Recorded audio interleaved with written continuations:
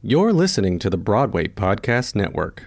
Judy was boring. Hello. Then Judy discovered ChumbaCasino.com. It's my little escape. Now Judy's the life of the party. Oh, baby, mama's bringing home the bacon. Whoa, take it easy, Judy. The Chumba life is for everybody. So go to ChumbaCasino.com and play over 100 casino-style games. Join today and play for free for your chance to redeem some serious prizes.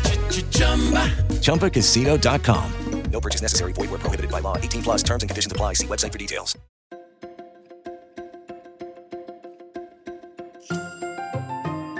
Good morning, theater lovers. Happy April 24th. I'm Mark Pikert, Editor-in-Chief of Playbill, and you're listening to Today in Theater History. Al Pacino starred in David Rabe's The Basic Training of Pavlo Hummel in 1977 at the Longacre Theater, winning a Tony Award for his performance. John Kander and Fred Ebb's musical Steel Pier opened at the Richard Rodgers in 1997, featuring Kristen Chenoweth in her Broadway debut. Centering on the marathon dance competitions in the Depression of the 1930s, the show starred Karen Ziemba, Gregory Harrison, Daniel McDonald, and Deborah Monk. Despite 11 Tony Award nominations, the musical closed after 76 performances. A beloved John Waters film got the musical treatment today when Cry Baby came to town in 2008.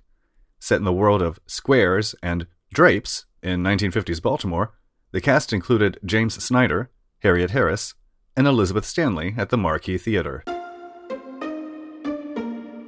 A year before winning a Tony for Venus in Fur, Nina Arianda made her Broadway debut in High Style, giving a brilliant comedic performance as chorus girl Billy Dawn in a revival of Born Yesterday at the Court.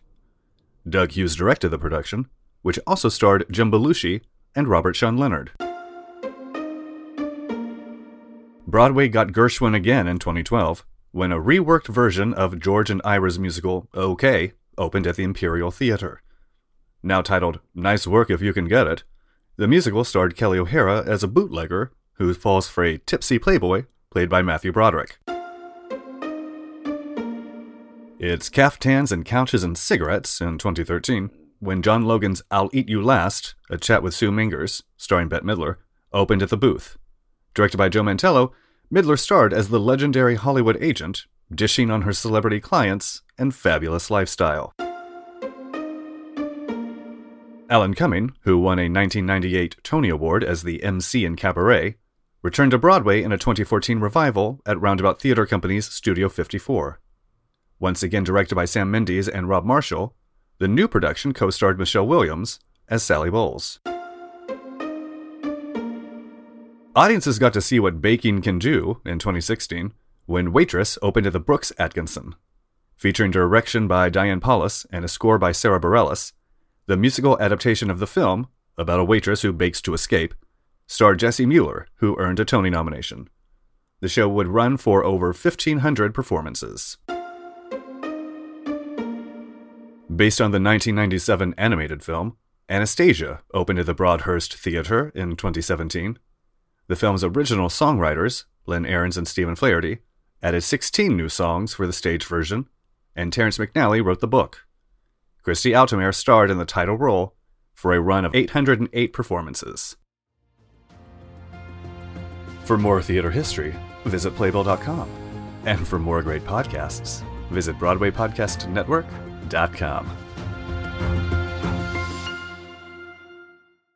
Hey, it's Leslie Odom Jr. here on the Broadway Podcast Network to tell you about the Rise Theater Directory, a program of Maestro Music. Rise is a national online resource designed to connect and empower backstage and administrative and creative theater professionals from underrepresented backgrounds. If you work or aspire to work in the theater community, this can help you find your next project. And if you hire theater professionals, search the Rise Theater Directory to find your next team. Create your profile now and get more information by visiting risetheater.org. That's theater with an RERISETHEATRE.org, because only together we rise.